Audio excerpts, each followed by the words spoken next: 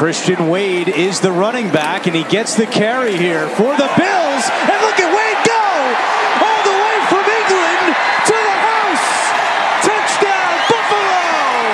Unbelievable!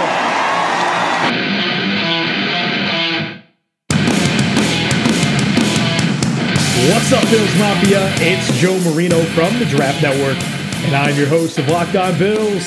Happy Tuesday to you. It's Twitter Tuesday here on today's podcast, and I really like the talking points that you guys brought to the table today. A lot of fun stuff, some different angles, some good questions this week. Really appreciate it. As a reminder, you can get your Twitter Tuesday items answered as well by hitting me up on Twitter at the Joe Marino. The hashtag is Twitter Tuesday. Also, you can send me an email, joe@thedraftnetwork.com, and you can send it to me that way. Lots of people do both every week, so you do what works for you. We'll make sure we get it on the show and fill it up. It's never too early to send them in. If you think of something, go ahead and get it in so that way we don't miss it. So let's get right to it. The first one today comes from Andrew. Andrew says, temperature looks to be in the high 90s for joint practices. In your experience, Joe, how does the heat affect individual NFL practices, and how does it affect teams that are located in high temperature areas? Do you think it even factors in, besides maybe some fights because everyone's hot and tired? Andrew, very excited to be at these practices today. I'll be at both sessions, Tuesday and Wednesday in Spartanburg, South Carolina, where the Bills and Carolina Panthers will be teaming up for some joint sessions. So we'll give you full reaction to that on the Wednesday and Thursday podcast. And I'll obviously be tweeting a lot, so make sure you're following me on Twitter at the Joe Marino. I think it's a good thing, right? Because there are different elements that teams have to face, and we always talk about, the cold and teams having to go play in frigid situations. But the other is true as well.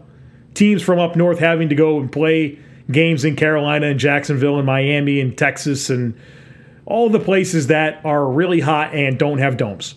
Now, the reality of these practices, because I've looked at the forecast, is they're both at 9:15 a.m. And so the forecast is calling for upper 70s to low 80s. It's going to get up into the 90s, but that's going to be 2, 3 o'clock in the afternoon. So I'm not sure how much of a scorching situation they're going to be truly replicating. Now, there's some humidity in the South that is unlike anything that the Bills will deal with up north and get exposed to. So I think it's a good opportunity to evaluate the football team, see if guys have to deal with some attrition and find out what these guys are made of. So I think it's a good thing. And obviously the familiarity, I know we joke a lot about the Carolina-Buffalo connections, but the familiarity with these two coaches, I think, will be good for this scenario as opposed to a couple of coaches that aren't necessarily familiar, that don't have the same mindset going into the practice. I think you'll see a situation here that creates the environment both teams are hoping to create throughout the session. Vin says, hey, Joe, fired up having some Buffalo Bills football on my TV. It's me too, brother. Nathan Peterman is again looking the part in his most recent preseason game in Oakland. What do you think it is that he always looks promising in preseason, but in real games, we know what he really looks like? Thank you. Vin, there's a lot to get into here. First of all, I think it speaks to Sean McDermott not being a complete idiot for giving him 2 different chances to start for this football team. The first time, when he benched Tyrod Taylor amid a playoff run, the Bills' passing offense sucked. Let's face it, they was not productive. Now, Tyrod Taylor didn't turn over the football, but they weren't moving the football. They weren't creating big plays. It wasn't there. They were getting by. And so Sean McDermott saw an opportunity to potentially upgrade the passing offense with a player that has looked good in preseason, and I'm sure he looks good in games. And then the same thing happened. Nate Peterman was awesome last year in preseason. High completion percentage, moved the team, took care of the football for the most part, only 1 interception. He's a really good preseason and practice player. And you just don't know how guys are going to respond in game situations. It's a different situation. It's a different scenario. And so Sean McDermott's not a complete idiot for both of the times that he chose to start Nate Peterman. Now, why is it different? Why is the performance different? Well, it really comes down to game planning. You are facing defenses that are specifically going to play against you and take away what you do best. And so if you go against Nathan Peterman, a guy with very modest physical ability, very, very modest arm strength, you're going to force him to hit throws outside their numbers, really, really put your coverage in the middle of the field and challenge him to prove that he can make throws outside the numbers. And what happens when Nate Peterman throws the ball outside the numbers? It's a friggin' pick six, right? We know it. We've seen it. And so it's that game plan element that comes into play that the limitations of a quarterback like Nathan Peterman are taken advantage of. And I think that's what it comes down to. I mean, Peterman even had like a 50-yard run in that game. So preseason Peterman is just as good as Tom Brady, man. But the reality is his limitations are too much for him to be a consistent player in an NFL football game. Scarecrow Boat says, I can't shake the feeling that Isaiah McKenzie brings more to the offense than Zay Jones. I know McKenzie has his ball control problems, but at least defenses have to worry about him. What are your thoughts? Well, when you say they have to worry about him, I guess you're probably referring to some of that quickness and some of that speed that he has, because he's a really tiny guy. So he's got some physical limitations in terms of size and stature, and Zay Jones is more of a prototype in terms of a good size and an athletic profile for the position. I think you're probably just a little bit more used to Zay Jones. He's got more targets his way. He struggled through some things throughout his career, but he was the Bills' leading receiver last year, and I thought he showed a lot of good chemistry with Josh Allen last year, and we saw them look to hook up quite a few times in the couple of series we saw from Josh Allen in preseason against the Colts last week. So I do think that there's more in the tank for Zay Jones in terms of physical ability combined with size. He was an incredibly productive football player at East Carolina. And, he hasn't come out and lit the world on fire in terms of the NFL, but I think that he has more physical ability. And Isaiah McKenzie, I think if you get him in situations that hide some of his size deficiencies, you get him touches in space, you use him on end arounds and just really tunnel screen stuff to get him the ball quickly, that it will help him. Now, I know that doesn't line up with the two great plays we saw him make down the field against the Colts, where he really showed the ability to make adjustments to the football and win vertically. So, look, I mean, if he continues to show that type of ability, he's going to really make a claim for that number 6 spot on this roster when it comes to the wide receivers. But I do believe that Zay Jones has more in terms of an all-around skill set that's more desirable for consistently winning in more ways than Isaiah McKenzie would in the NFL. Before we move on, let's talk about sex. Good sex. Remember the days when you were always ready to go? Now you can increase your performance and get that extra confidence in bed. Listen up. BlueChew.com. That's blue like the color blue. Blue Chew brings you the first chewable with the same FDA-approved active ingredients as Viagra and Cialis, so you know they work. You can take them anytime, day or night, even on a full stomach.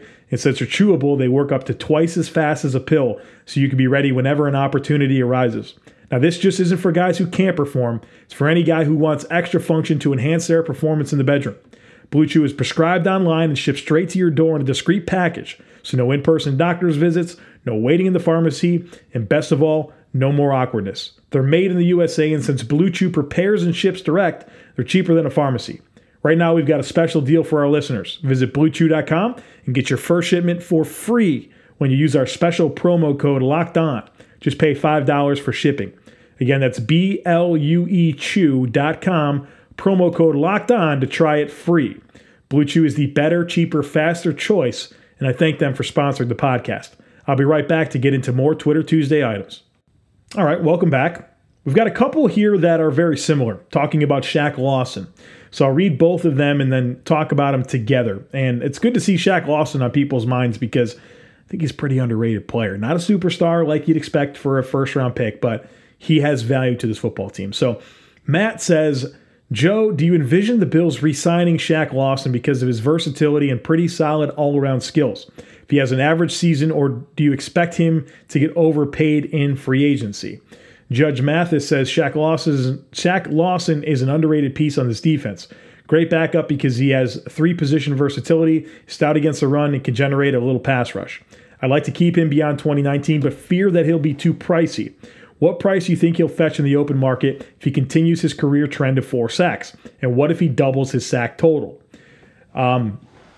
Listen, I think it's always been a challenging discussion for Shaq Lawson and what his value is, because he's a first-round pick. And when you take a defensive end pass rusher in the first round, you want a guy that's going to really get after the quarterback and be a problem off the edge. Well, Shaq Lawson's proven to be a very, very good run defender, like an excellent run defender, and a pretty pedestrian pass rusher. Look, he's gotten better. His pressures have increased. Actually, I have the data in front of me. If you look at Pro Football Focus, his pressures increased from 12 as a rookie to 18 in 2017 to 23 in 2018. So he's getting after it more. He's grading better as a pass rush. His pass rush grades have risen from 51 to 56 to 65. And his run defense has increased from 55 to 74 to 81. His overall grades has increased from 52 to 65 to 76.5. So he's a solid football player. He just doesn't make the impact as a pass rusher as we all hoped for a top 20 pick. Now, look, is there a reason to believe that he can still be a really good run defender and increase his ability to rush the passer and be more productive in that regard this season?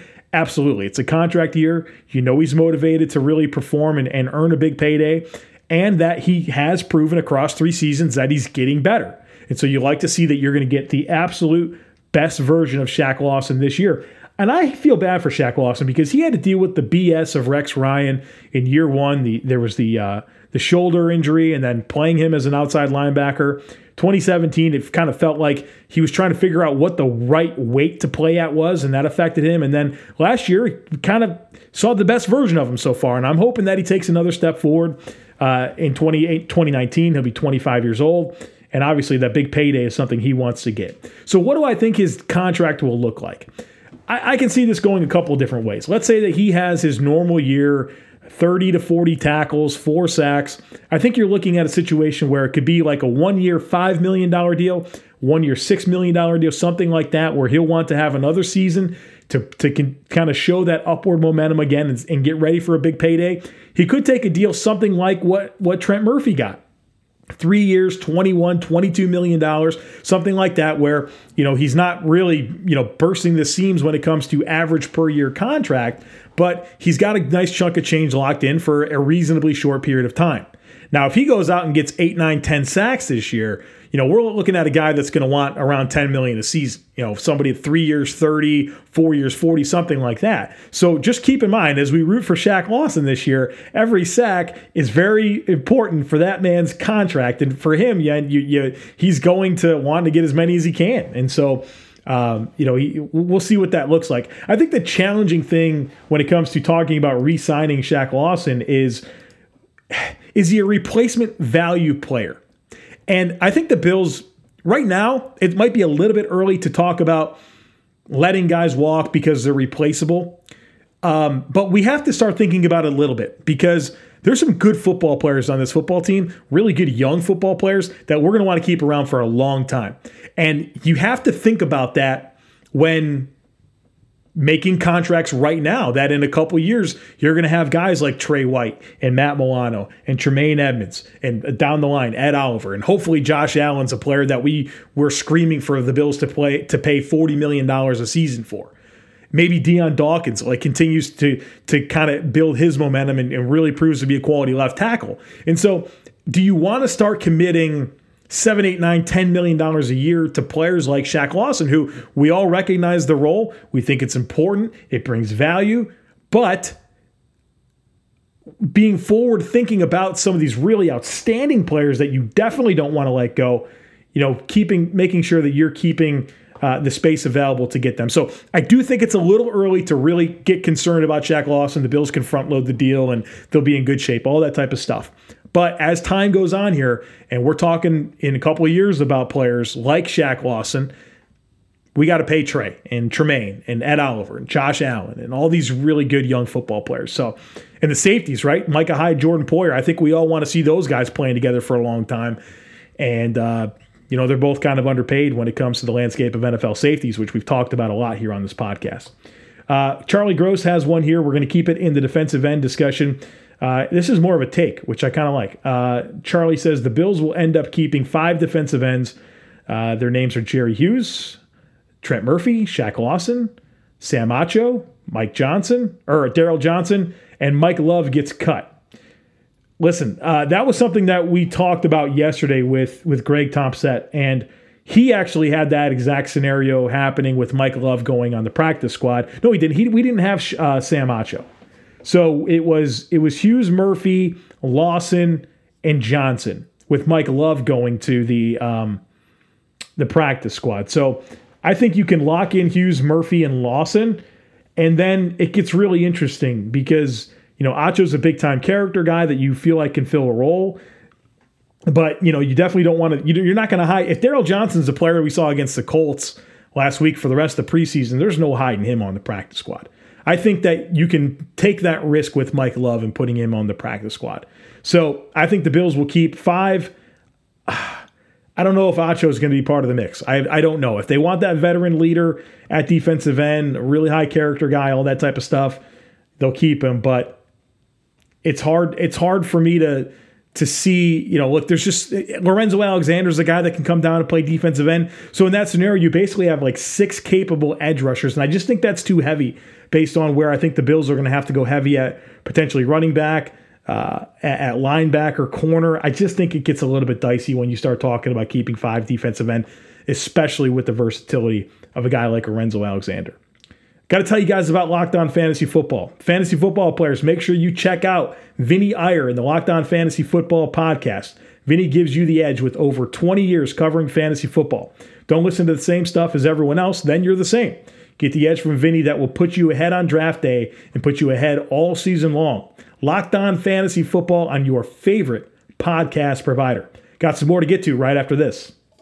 All right, next one here comes from David.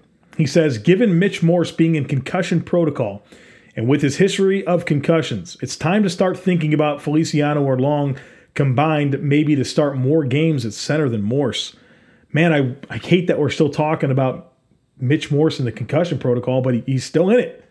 And yeah, I think we've got to be concerned. I mean, he's got 4 documented discussions so far in the NFL, and he's got one right now.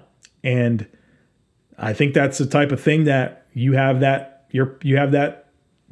susceptible to them reoccurring. And as much as we don't want to admit it, it's a concern. And I talked so much about the value of Mitch Morse and how much of an asset he is to this offense, and especially Josh Allen. But the reality is I'm concerned about his availability. And yeah, I mean, thank God the Bills signed Feliciano and Long, 2 guys that can snap and step in. I don't know if they're going to be to the caliber of a Mitch Morse, obviously an elite pass protector in the NFL. But, Mitch Morse has got to stay healthy, and I'm concerned about his ability to do that. Dylan says, with the signing of Captain Munnerlyn, do you think it puts Lafayette Pitts off the final 53, or is he just going to be a camp body for some solid veteran guidance? It's just hard for me to see them signing him this late if they didn't at least see some light at the end of the tunnel. Does he contribute on special teams? I believe he ran punt return at Carolina, but with Andre Roberts holding that down, what does he really bring to the team? Really good question here, Dylan. If you recall from the 53-man projection that I did yesterday with Greg Thompson, I really struggled with this because I really wanted to put Munnerlyn on the team. I thought it said a lot that in concert with E.J. Gaines going on IR, they bring in Captain Munnerlyn. And the cornerback position on this football team is one that you feel pretty good about, the depth and being able to withstand the loss to E.J. Gaines. Yet they went ahead and brought in Captain Munnerlyn, who's been in the league for like 11 years, and so why would they bring in a player like this if there wasn't a real chance that he could make the team? Well, the complicating thing is Lafayette Pitts, right, who played a ton of special teams last year, who showed some good flashes last week in the preseason at playing corner, and they re-signed. They brought him back. Like, they wanted him to be part of the mix. And so, I mean, he's certainly cuttable, and you're not going to lose any sleep. But I really feel like the Bills like him. But I also feel like the Bills really like Captain Munnerlyn. I don't think there's a place for both. Now, you mentioned the special teams component of this discussion. I think it's a good thing to mention. You look at his last, since 2013. In 2013, he was a very active special teams player. He had actually not really. He played 72 snaps, and 50 of those were on field goal block. So he really played 12 special team snaps outside of field goal block in 2013. 2014, he played 14 special team snaps. In 2015, he played 34. In 2016, he played 4. In Carolina, in 2017, he played 7. And in Carolina, in 2018, he played 13. So he's played some special teams, primarily as a punt returner, occasionally on kick coverage, never on kick return, occasionally on punt coverage, where, Lafayette Pitts really fills these up across the board. And so, Lafayette Pitts right now is a better special teams player than Captain Munnerlyn. And I know Captain Munnerlyn's probably a better corner with more versatility, but Lafayette Pitts, if he can just like Greg said on the podcast yesterday, break glass in case of emergency and get by, he's going to dress and play a lot of special teams for this football team, and where Captain Munnerlyn hasn't really done that. So unless the Bills just have to have his veteran presence on the back end, which I don't think they do, Captain Munnerlyn's a player that might have an uphill battle to make this football team. The next one here comes from Morgan. Hi, Joe. Love the podcast. I'm a fan from the UK here. Man, I love that. I love getting to interact with fans across the pond. I start to engage with more and more of them, and the enthusiasm and love that those guys have over there is just awesome. Football is such a great game the entire world needs to experience, and I love it to know that we have fans in the UK and then they're interacting here on this podcast. So Morgan says, good win against the Colts and some awesome performances. It was great to see Wade get that touchdown. Knowing rugby from the UK, I know the kind of skill set Wade has, and I think we got a glimpse of that. I'm interested to know your opinion on him. Do you think there's a place for him in the squad? I personally believe he could offer a lot and add a dimension to the game. Well, I mean, obviously that was the first time I've ever seen Christian Wade play football, and I don't have great familiarity with him and his skill set outside of just kind of the highlights that I saw from his time playing rugby. And so it's hard for me to extrapolate the football traits, the applicable football traits, just because I don't know that much about rugby. But you can definitely see that he's a really athletic guy, very shifty. He's elusive, really dynamic in terms of being able to plant outside his frame and cut. And he's just a really shifty guy, and that's exciting. I do think there's a place for him on this football team, but the fact that the Bills get an extra practice squad player because of him, I think is going to be an asset to him, right? He's going to be collecting a paycheck from the Buffalo Bills in 2019, and that's probably going to be on the practice squad where they got that international pathway additional spot. And so I think that's where you'll see him. And I think you just take a year to find out what type of ability he has and how he can impact the football team. I don't want to get ahead of myself, but can he be, a top 3 back next year with Devin Singletary, somebody, and Christian Wade, and so I think there's a big curve ahead of him to really just learn everything about football, and not only do that, but do it in the NFL level. I think there's a lot to be asked there, but if he can be on the practice squad, be around the game every day, learning the different techniques and nuances and how play calls work and the timing and all that type of stuff, it really sets himself up to have an opportunity to be part of the mix in 2020 on the 53-man roster. So for this year, I think that roster, that practice squad exemption is going to certainly help him, and he'll be getting a nice paycheck from the Bills. But yeah, I think his real opportunity to make an impact on Sundays is going to be learning the game this year and then stepping in as a big-time contributor in 2020 and beyond. Next one here comes from Bogey McBurdy. Joe, didn't I hear that the Bills hired a consulting with an analytics company for the purpose of data gathering on things such as fourth down probabilities, when to and more importantly, when not to challenge plays, etc.? Their process is bad. I don't disagree with you, Bogey. I think that there's a lot to be said for some of the issues that Sean McDermott's had with some of those situations where it was time to go for it, or when to challenge, when not to challenge. And yeah, the Bills have brought in some analytics people to help with that. And I think that's a good thing. I think it's being aware of where you're great and where you're lacking. And I think for Sean McDermott, he's really good in terms of development and building a culture. And he's really good in terms of game planning and scheme. But maybe those situational management moments aren't his best in terms of being aggressive, going for it, when not to punt. Challenges, obviously his challenge record's very poor. So yeah, I think Sean McDermott recognizes that, and I think that's why you saw this analytics piece come into the football team to help with those situations. And so, yeah, it sounds like they're improving that bad process, as you put it, which I don't think you're wrong. The Bills guys, Could someone explain to me why Wyatt Teller isn't getting any looks at right guard? He looked great last night, and I'd like to see, and it would free Feliciano and Long to both be quality depth guys. Well, Feliciano and Long, one of those guys might have to start. Mitch Morse can't get healthy here. So there's something that to keep in mind. But yeah, I think Wyatt Teller, the way he played against the Colts, changed my outlook for him, for sure. And we still got 3 more games and all that type of stuff has to happen. But, Wyatt Teller, as a draft pick, as a player with some starting experience, with what he showed in that preseason game, I'm as optimistic on him as I ever can be. So, I think the higher upside guy is maybe Cody Ford at right guard. But Wyatt Teller's certainly going to give him a run here, it would appear, as a potential player at that spot. I think, with Ty Nsekhe really being the right option at right tackle and wanting to get Cody Ford at guard, that really complicates things. But, why can't he supplant Quentin Spain at left guard? So, yeah, I think Wyatt Teller is definitely alive in the mix at guard, and I think that I feel better than I ever have about his ability to make this roster. Matt says, would you like to see the draft process change to allow undrafted underclassmen to go back to college, or do you like the current format? Well, that's loaded there, Matt. I don't necessarily like the current format because I hate seeing 30% of the undrafted, 30% of the underclassmen that declare not get drafted. We see it every freaking year.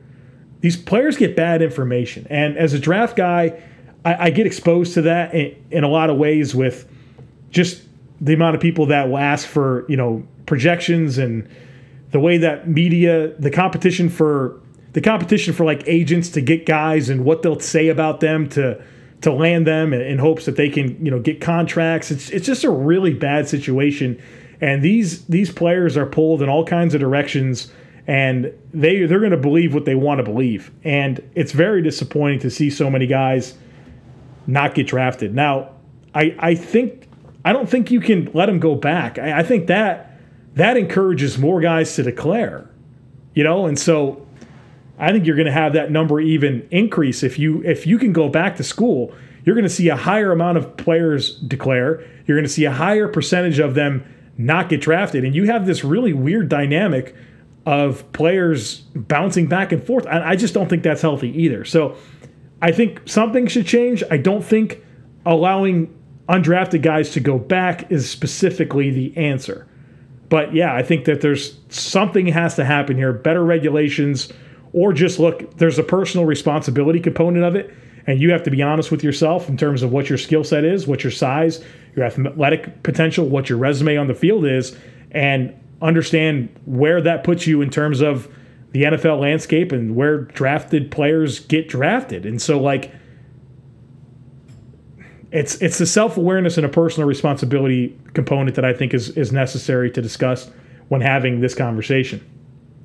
Last one here comes from Tony Chimera. Tony says, which of the Bills' recent additions to the roster has the chance to make the biggest impact? I think it's got to be Captain Munnerlyn or Sam Acho, even though I don't necessarily believe either one's going to make the team.